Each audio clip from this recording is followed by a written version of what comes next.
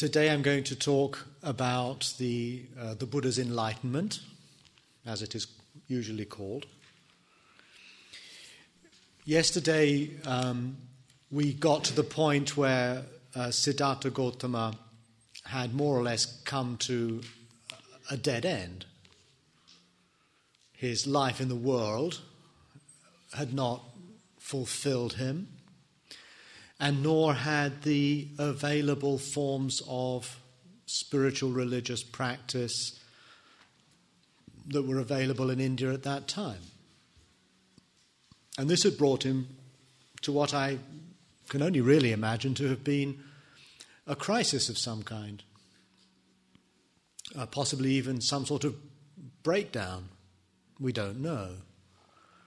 But for a young man who clearly is highly intelligent, seems to be driven by some quest, what he calls the Arya Parayesana, the noble quest. He's got himself into a situation where all available avenues, that of the world, that of the religious life, seem to have brought him simply up against a brick wall. And he finds himself, therefore,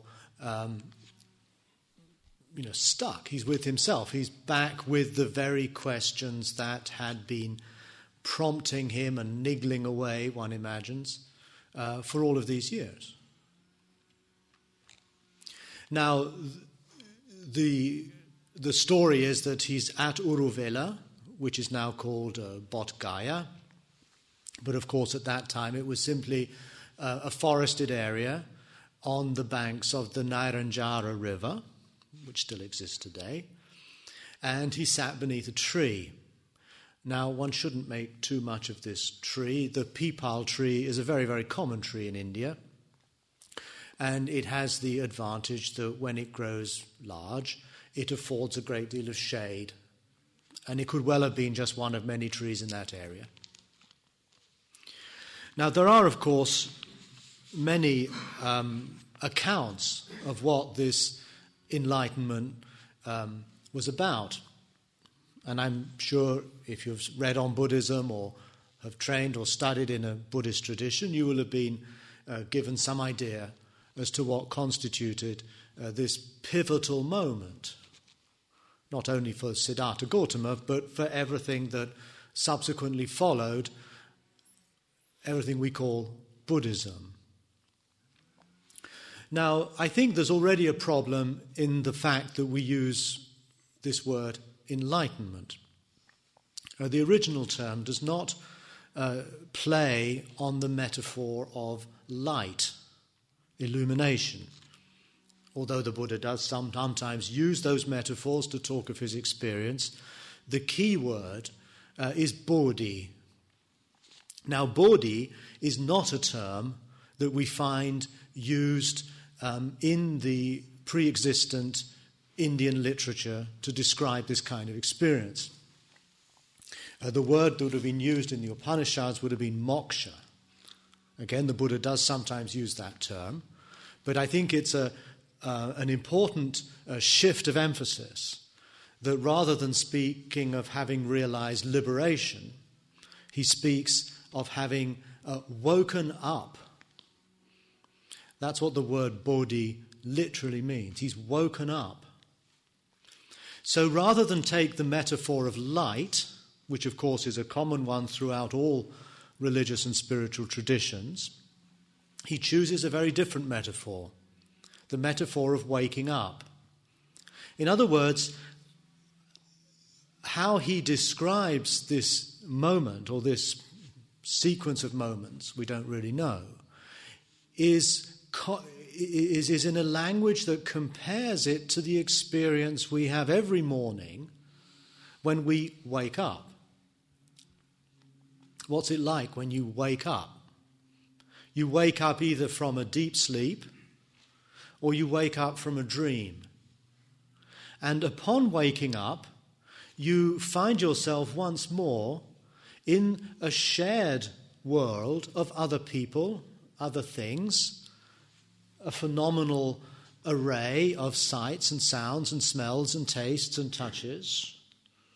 You are back again in the sensorial world, in the world of specific events that are not, as in a dream, simply features of your own imagination or your own unconscious, or however you understand dreaming. And you're clearly not any longer in a state of deep sleep where you're simply not conscious at all. So the Buddha's experience was compared, therefore, to encountering the waking world as though for the first time he woke up to what it is to be in the midst of these things. It's a recovery, perhaps even a discovery of the phenomenal world itself, of the conditioned world, of the impermanent world, of the suffering world. That is what he woke up to. And I'd like to give his own account of this. This is in the Arya Pariyesana Sutta, the discourse on the Noble Quest. It's, for those of you who are interested, number 26 in the Majjhima Nikaya, the middle-length sayings. And this is how I've translated it.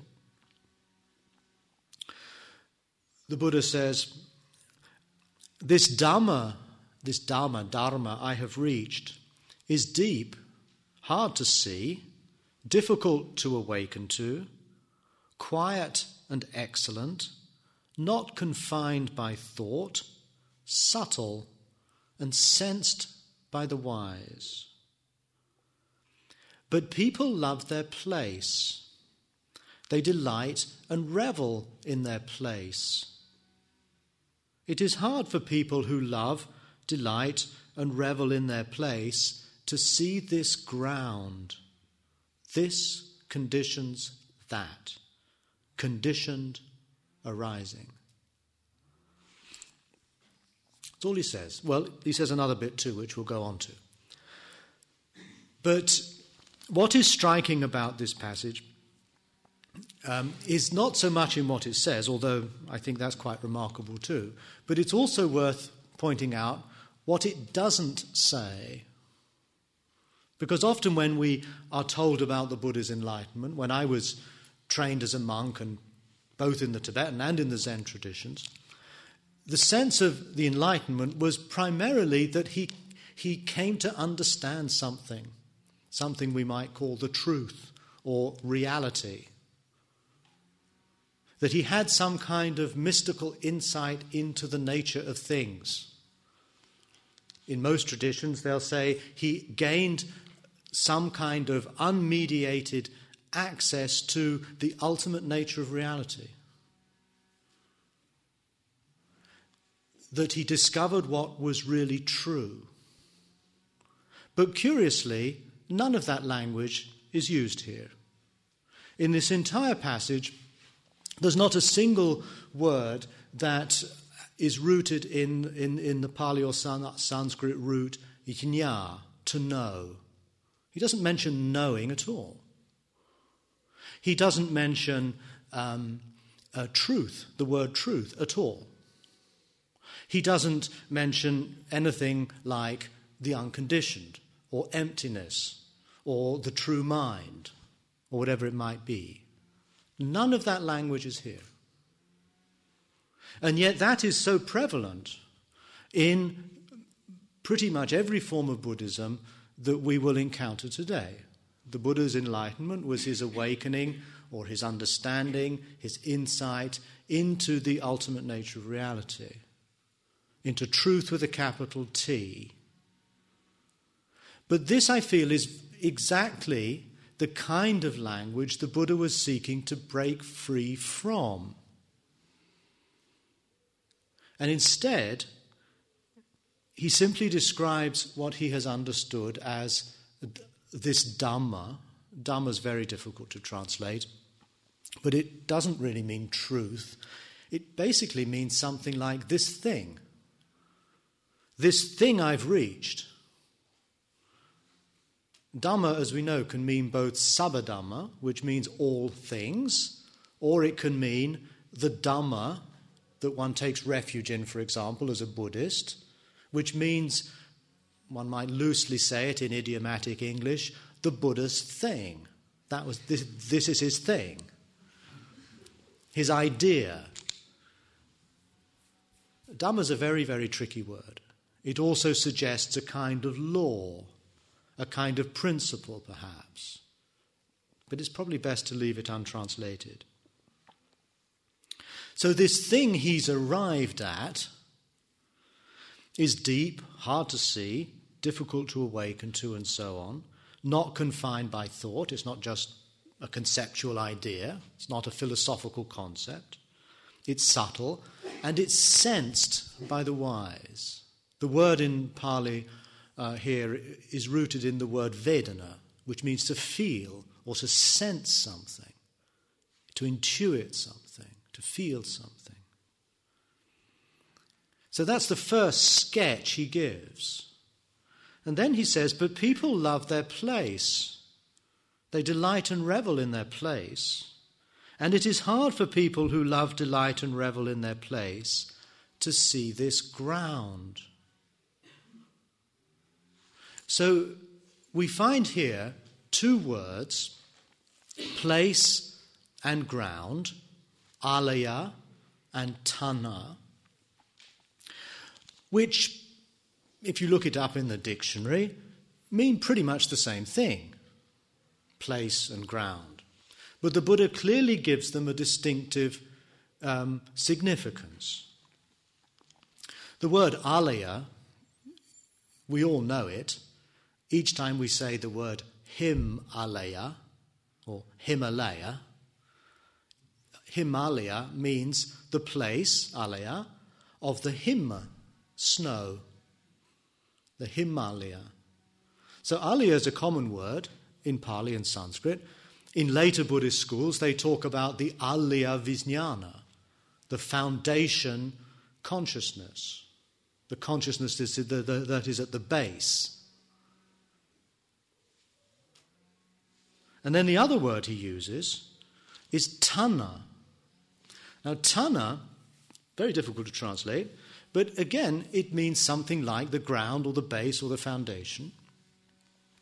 I was discussing this with a Theravada monk called Ajahn Thanissaro last year, who's translated a lot of this stuff. And he told me that tanha also means the tonic in musical theory, the keynote. It has that connotation as well, which the Buddha probably would have been aware of, particularly if he had done a few music classes at Taxila, which is cheating a bit, of course, he may never have done that. But the point is, the word tanha, he could have, interestingly, in Bhikkhu Bodhi's translation of this passage, he says, it is hard to see this truth. Now, it's not, I thought all along that the word must be satya or satya, which means truth. But when I looked it up in Pali, it's no such thing. It's this strange word tanha, which means ground, which means keynote. So the Buddha's describing this awakening as essentially a kind of existential shift from being attached to, delighting in and reveling in a place to this understanding, this seeing, this vision, this encounter with a ground. Now the whole, if you analyze this passage, it's all very much in keeping with the metaphor of a journey. After all, the text is called the Arya Pariyesana, which means the noble quest or search. And it opens with the idea, this Dhamma I have reached, adigato, this place that I've got to. And then he speaks of moving from a place to a ground. the way the passage is structured is primarily about a shift in perspective. Now let's try and understand what that shift in perspective might be. We've already seen in the course of his own life up until this point, he's been going from one place to the next. And of course, very crucially, when he gets to this point at the age of 29, he decides to, as the classical phrase has it, to leave home for homelessness. Now, home is very much the preeminent metaphor of one's place. It's one's home. And the Buddha breaks with that and goes into homelessness, the open road in this case. So let's try to unpack what we mean by home or place, as the term he uses here, and what it means to delight and revel in one's place. This we can see extending from an attachment or an identification with a physical place, one's country, one's hometown, one's village, or quite specifically, one's house. We can also see place as being one's place or position in society, what you identify with as your role in the world. That I am a Buddhist teacher, I am a website designer, I am a healthcare worker, or whatever it might be.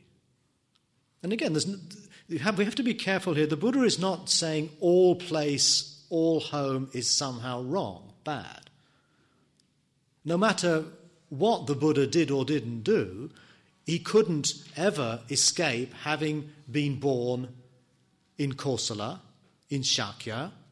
That was his place. That was his home. He can't ever abandon that, any more than he could abandon the position at which he then achieves as a teacher, as a Buddha, as an awakened one. The problem doesn't lie in the fact that we have a location in the world or in society. The problem lies, as it says quite clearly here, are delighting and reveling in that. Because what this sense of place gives us is a sense of security, a sense that by attaching oneself to this identity, we somehow secure ourselves in the midst of an otherwise highly insecure world. Insecure in the sense that ultimately it's all going to stop. We're going to die.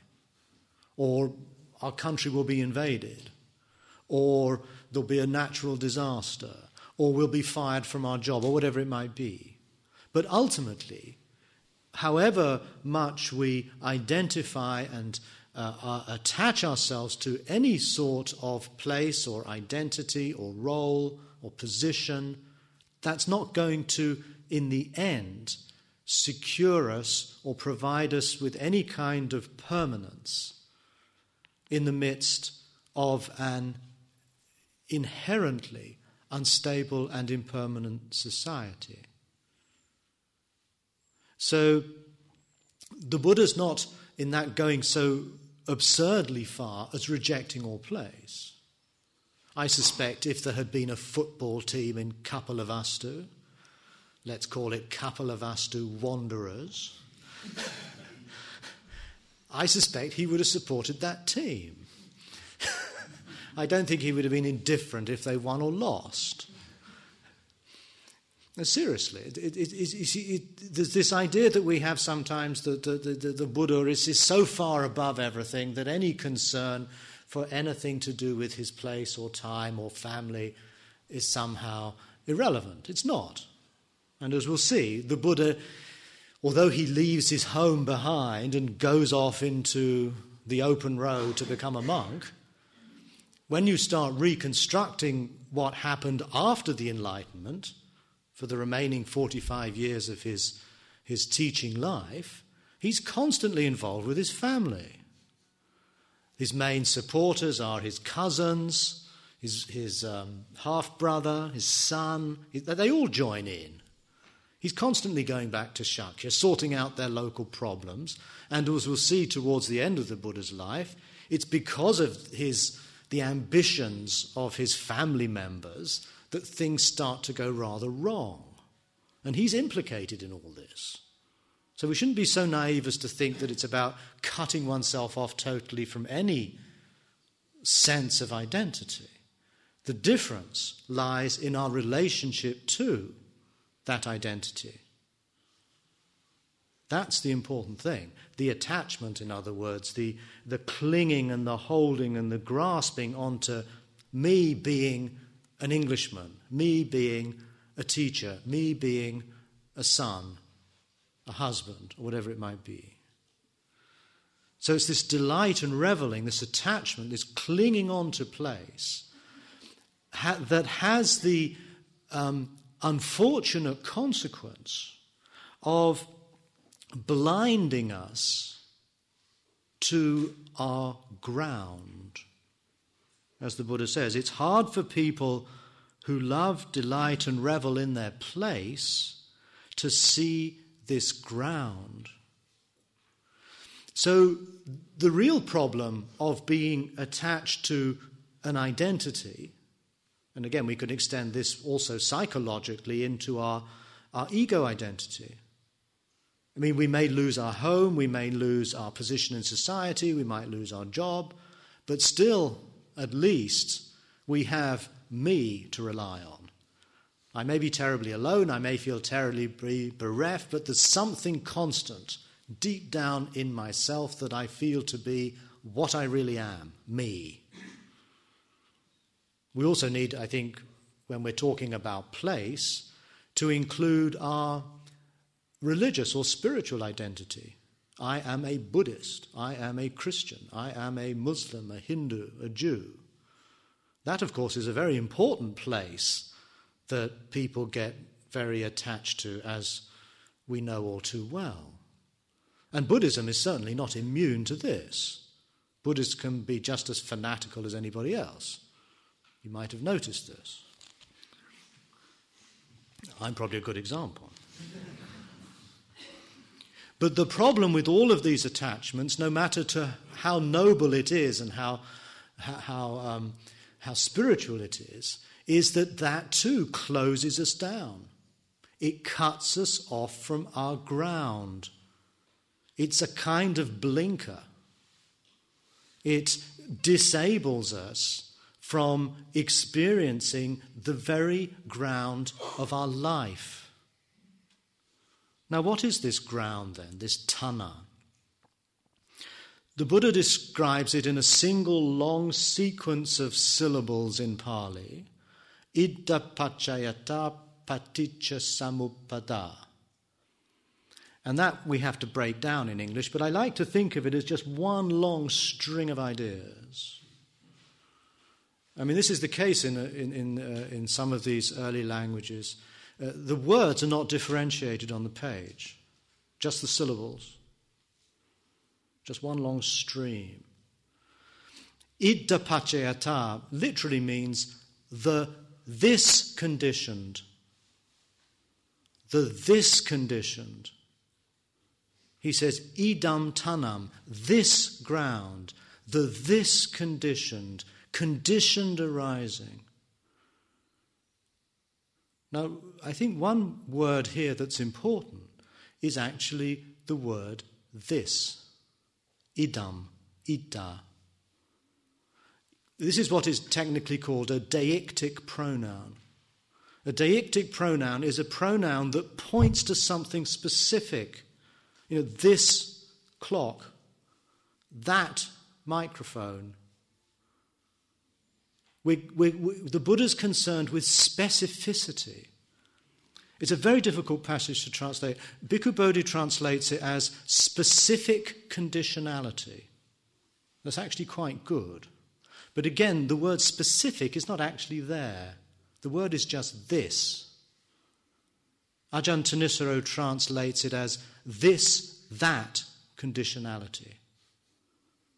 He sticks more with the deictic word itself. I've experimented with this conditions that.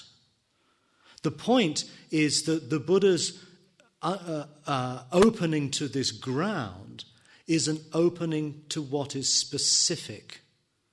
In other words, the leaves on the tree, the grass growing on the lawn, the sound of the lawnmower across the way, the rain pattering on the roof.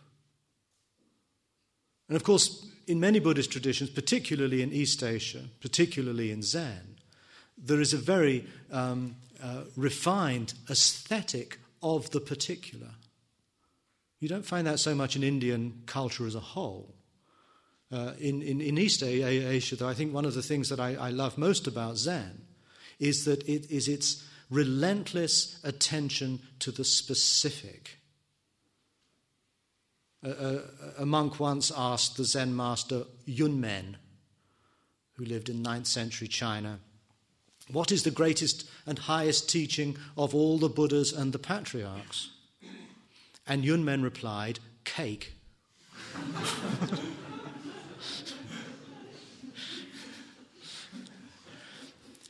Now, I like to think that he probably had a bit of cake on his table or something. He just said cake.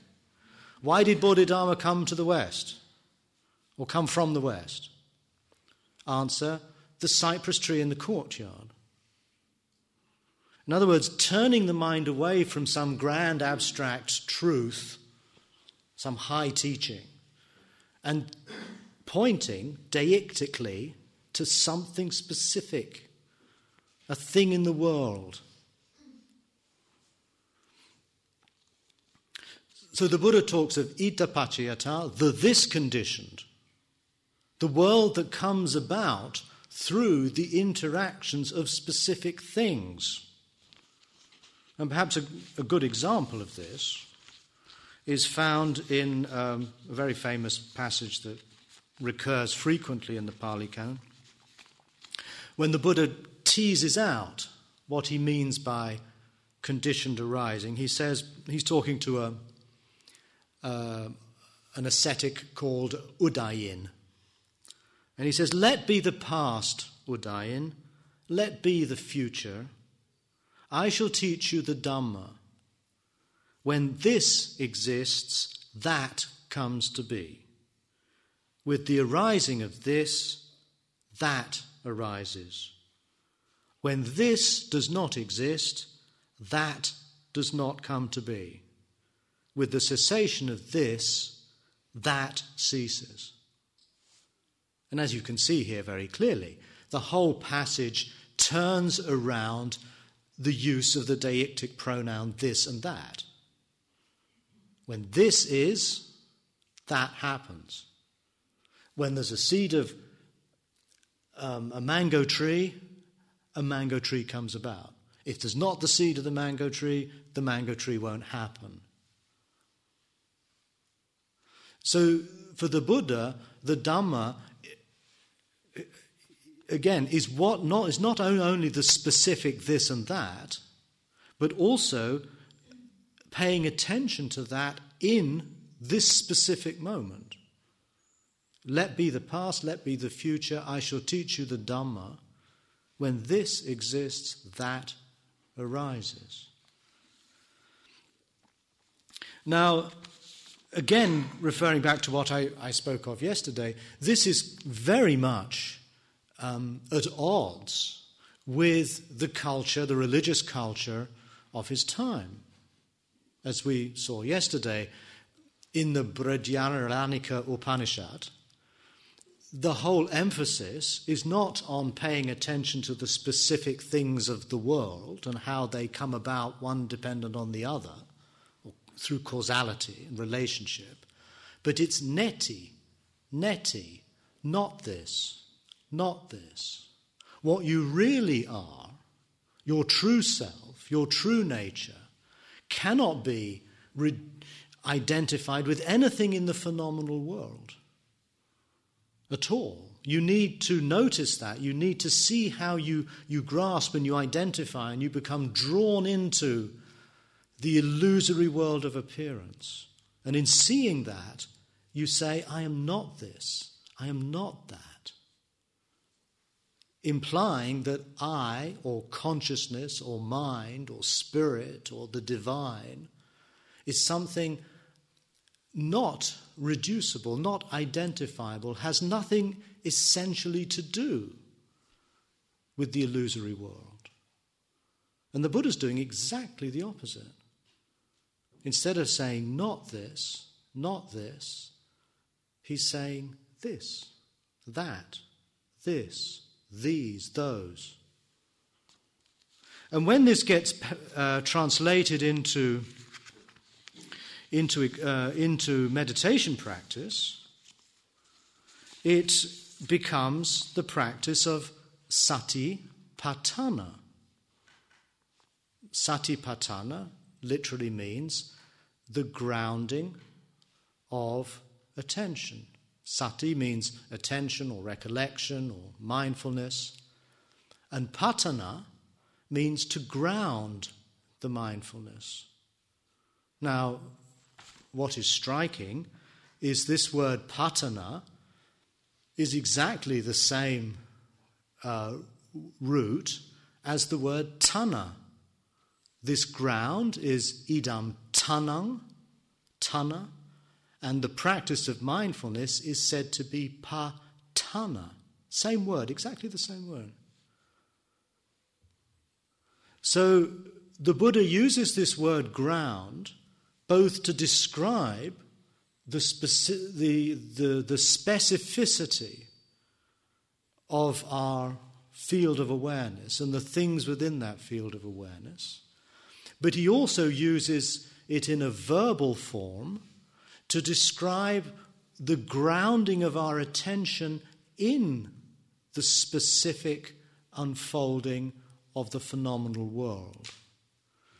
And so when he introduces the practice of mindfulness, which he describes as the ekkamagga, and Buddhist translators, not wanting to sound sectarian or snooty, refuse to translate it as the only way. Here they say the direct path, but actually it means the only way. It means the one way, literally. And from the Buddha's point of view, this is the one way to experience this ground to which he has woken up to, namely by paying close attention to the impermanent, suffering, impersonal world of moment-to-moment experience. And so he describes how a monk who has gone to the forest or to the root of a tree or to an empty hut sits down and, having folded his legs crosswise, set his body erect, and established mindfulness or grounded mindfulness in front of him, ever mindful he breathes in, ever mindful he breathes out. Breathing in long, he understands, I breathe in long. And breathing out long, he understands, I breathe out long. And then breathing in short, etc., etc. So here we have a very concrete illustration of how this principle of this gives rise to that, conditioned arising, is actually attended to in awareness, in consciousness. You take something as basic and as simple as your breathing. And instead of trying to control the breath to get you into some kind of higher state of mind, which would probably have been part of the yogic tradition that would have existed at his time, he just says, notice the breath. Don't do anything to it. Just notice it. When you breathe out long, you say, I'm breathing out long. When you breathe out short, you notice, I'm breathing out short. Terribly simple, but, as you've probably discovered, not terribly easy. The mind would rather do anything than that. Even the most crazy, chaotic fantasy or daydream will be preferable to just watching the breath. We may not tell ourselves that may not be what we believe, but when we sit down to do it, you know how quickly it is the mind will jump off to something else. Usually something pretty abstract, a memory or a plan or a fantasy or something like that. It's actually very difficult to stay with the breath, to stay with the moment, to stay with any particular object in our field of sensory awareness. We much prefer to somehow be elsewhere. And so this wanting to be elsewhere is in a way our attachment to some sort of place or identity. Look at your fantasies every now and again.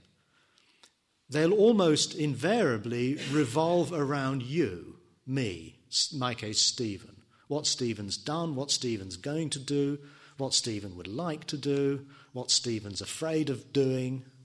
It's all the story of me somehow constantly reassuring myself that I'm okay and I'm here and this is going to happen and that happened.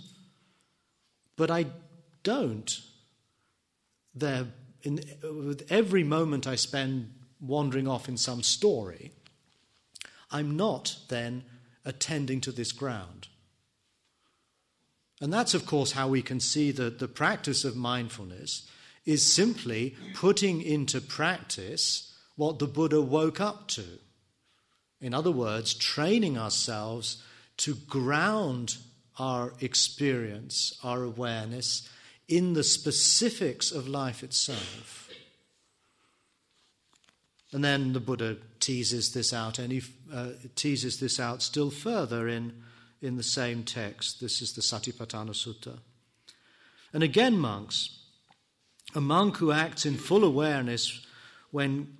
a monk is one who acts in full awareness when going forward and returning, who acts in full awareness when looking ahead and looking away, when flexing and extending his limbs, when wearing his robes and carrying his bowl, when eating, drinking, consuming food and tasting, when defecating and urinating, when walking, standing, sitting, falling asleep, waking up, talking and keeping silent.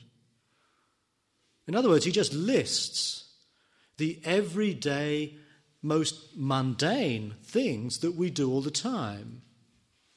And he invites us to turn our attention to that. And that is really the essence of what is involved in the practice of mindfulness.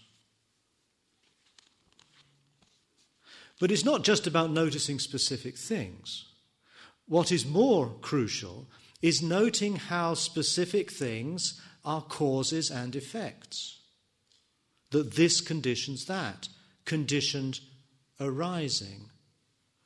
He's inviting us not just to sort of gaze at a flower, but to understand how the flower has arisen from a cause, how it is likewise the seed or contains the seed of future flowers, that it's not something standing isolate and alone.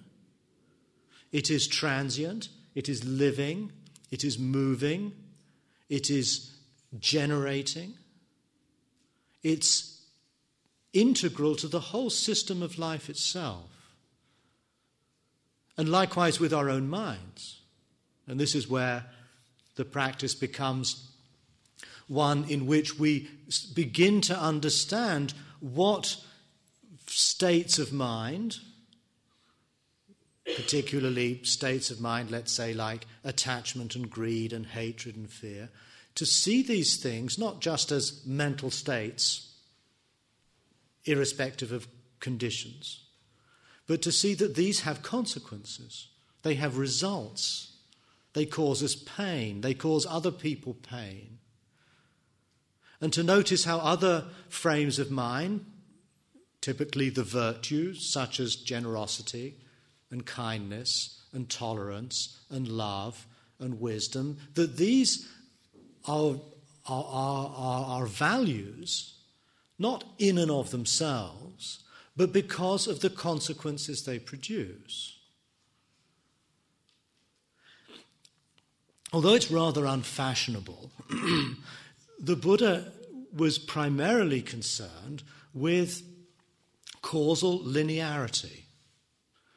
That to begin to understand more clearly what it is that we do, moment to moment, in our innermost private life, what is it that we do that pays off or turns into anxiety, worry, frustration, pain, and all of the various psychological and social discomforts and anxieties and breakdowns and disasters that we continuously seem to be feeding somehow. And of course, is it possible, therefore, by understanding these processes, to no longer live in this world conditioned by greed, conditioned by hatred? We can see these things for what they are, but we don't have to act upon them. This is, I think, a very important point. And when we look at the next level at which the Buddha teases out the principle of conditioned arising, we find this famous but rather difficult to understand sequence of what are called the 12 links of conditioned arising or dependent origination. Take too long to go into all of that, but the crucial practical links are the links which read, in dependence upon the sensory world, there arises contact. In dependence upon contact arises feeling. And in dependence upon feeling arises craving. Now, this is a description of it's a breakdown of what's happening very rapidly in every moment of our lives. Our body, organism, brain, mind is impacted by something from the world. A smell, a sound, a taste, a touch, a thought. That generates immediately a feeling. It's either pleasant or unpleasant or not particularly one or the other. And in dependence upon that subjective response we have to our contact with the world, we then are prone by habit to grab at what's pleasant and try to prolong it or get more of it, and to reject or to push aside what feels unpleasant. And this is certainly simply how we have evolved biologically. That's how we've survived, by getting what we want and getting rid of what we don't want. That's how our ancestors for the last millions and millions of years have managed to live, to survive. But from the Buddha's point of view, and I think probably from any kind of cultured or civilized point of view, that pure biologically driven habit is past its sell-by date. That this grasping and hating is actually causing more problems now than any benefits. Can we live in another way? Can we acknowledge these drives within us, these cravings? And remember, craving is not equivalent just to desire. Craving is also at the root of hatred. The craving to be rid of something, as opposed to the craving to get something. And the Buddha's saying, when you feel pleasure, you feel pain, and you notice the first stirrings of craving to get rid of, you simply notice that. You don't identify with it. You don't buy into it. And that's, of course, what we're working with when we sit here or when we walk outside. We notice what's going on, and we notice all kinds of reactions and responses occurring in our mind. We don't demonize that. We don't say this is terrible, this is wrong. We just say, if I act in such a way, it will give rise to such an effect. If I live my life dominated by greed and hatred, it's not going to provide or lead me to the kind of personal or social well-being that I aspire for. So we see how this craving gives rise to that, very often, pain. So knowing that, we stay with it when it occurs, we notice it bubbling up, but we don't react. We simply see it for what it is. We see what's happening. The word the Buddha uses for this is sometimes almost invariably translated to see things as they are.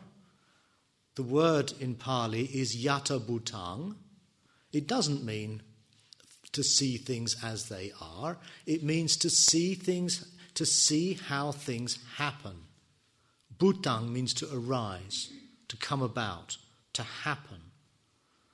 The Buddha's concerned with understanding how things happen. He's not interested in understanding what things are. He's not, to put it in philosophical language, he's not interested in ontology. Although much later Buddhism has become terribly interested in ontology. Ontology just means how we think about the nature of being or reality, what things really are. The Buddha doesn't have any interest in that. He's interested in how things happen. He's interested in what it is that causes suffering. He's interested in what it is that leads to the absence of craving, the freedom from attachment. And in that sense, the Buddha is not only an existentialist, in that he gives primacy to what is existing rather than what is mysteriously and essentially the true nature of things, but he's also a pragmatist. He's concerned really with what works and what doesn't work, not with what is true and what is false. So this whole idea of conditioned arising, therefore, is about a whole new way of paying attention to our experience in such a way that we become more refined and attuned to the processes in our life, our inner processes, our social relations, and understanding through observation, not through theory, what the consequences and effects of particular states of mind are. And this is what leads to nibbana, to the letting go of craving, the letting go of grasping, and that will come on to tomorrow or the next day. It's also, I think, worth pointing out that the Buddha, in saying all of this, is very much breaking with tradition. He says later on in the same passage, he says that what he has discovered goes against the stream. It's counterintuitive.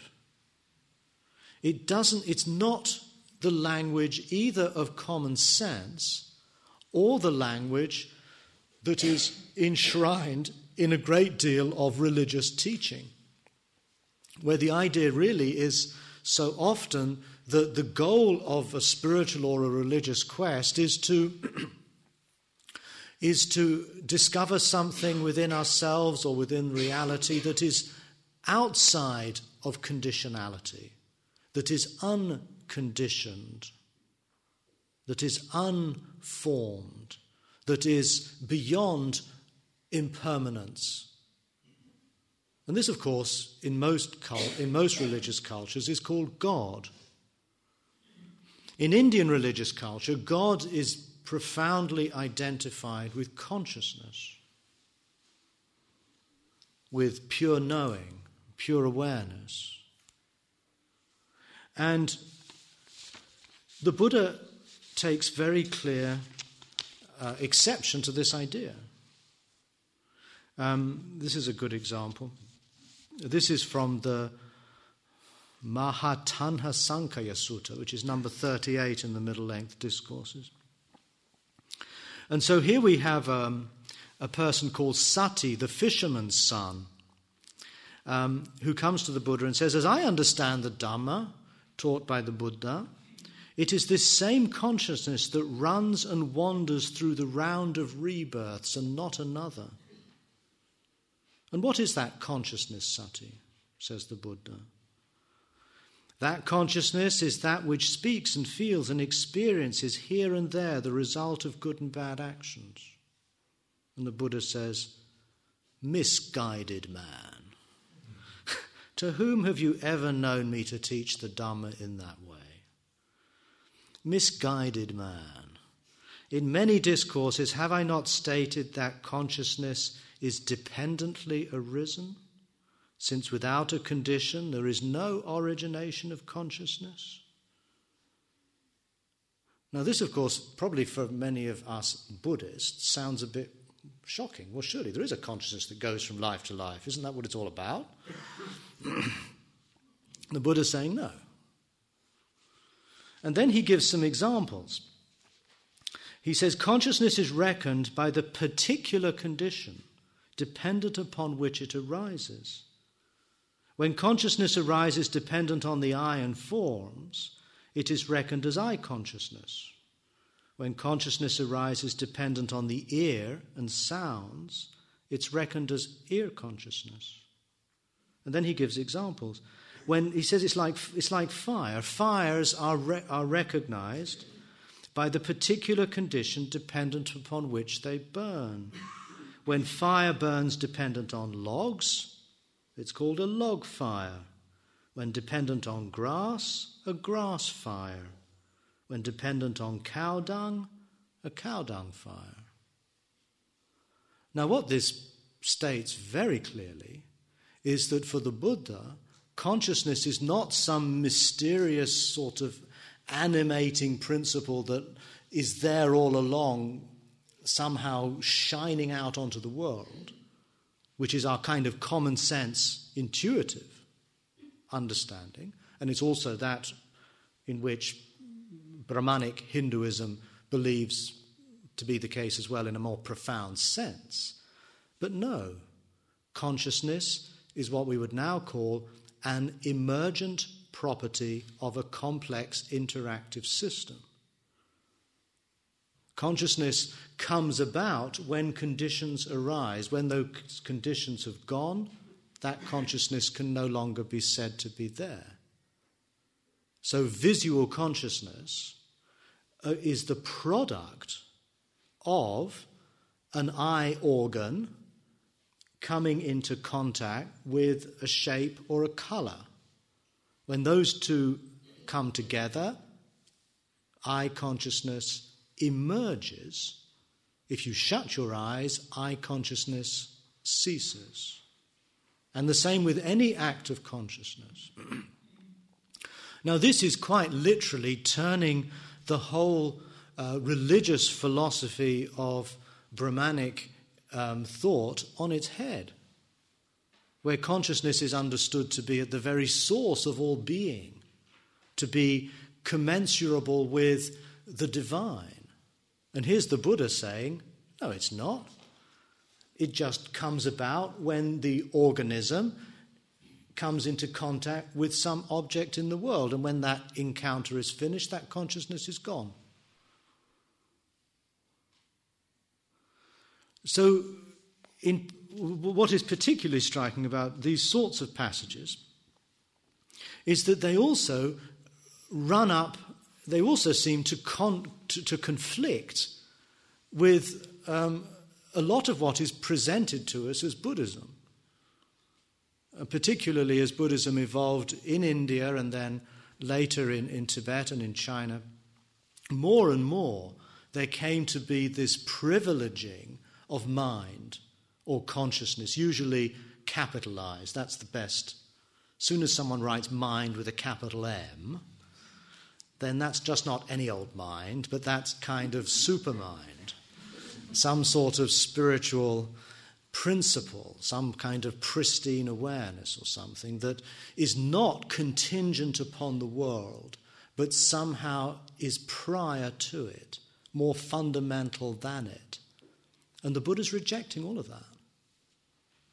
And he's bringing us into, or he's inviting us, he's not bringing us, he's inviting us to pay attention to things from a totally new perspective. Conditioned arising.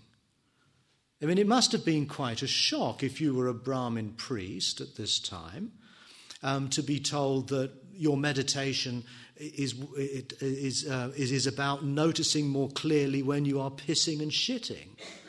But that's what the Buddha says. I mean, they translate it urinating and defecating. But basically, this is real provocation. Real provocation. Even today, it sounds a little bit, it's not the sort of thing you say in a polite meditation center or a church. And then he's saying that consciousness, it's not an underlying principle at all. It's simply a phenomenal appearance, like everything else. And there's another passage which we don't have time to look at, in which he says, then it occurred to me, monks, consciousness does not go back beyond name and form. That's a highly technical expression, but name and form is what in the Upanishads refers to the phenomenal world of appearance. And the Buddha's saying consciousness does not go back any further than that. It's part of the phenomenal world of appearance. So I think we have to stop now. I think we get a glimpse in these passages, and I have to confess, I am selecting these passages. You can also find passages which are not exactly in this vein. But there's a consistent thread running through these early discourses in which there is a radical and uncompromising emphasis on phenomenality, on immediacy, on the conditions of our existence here and now, on our awareness and our appreciation and our encounter with the phenomenal world, on an engagement with the process of cause and effect, noticing how our intentions give rise to actions which have consequences. It's all about turning one's mind to what is apparent, to what is phenomenal. Phenomenon comes from the Greek word to appear, what appears. And there's no suggestion that there's anything, God or mind or spirit or the Tao or whatever it is, that somehow lies behind or below or above the realm of phenomenal appearance, somehow propping it up, keeping it going. And it's in that sense that I think we can say that the Buddha is also an atheist. He's quite clearly leaving no room, and even in some passages explicitly not only denying but actually slightly mocking the idea of some transcendent reality, some greater ultimate truth. We stop. Thank you for listening. To learn how you can support the teachers and Dharma Seed, please visit dharmaseed.org/donate.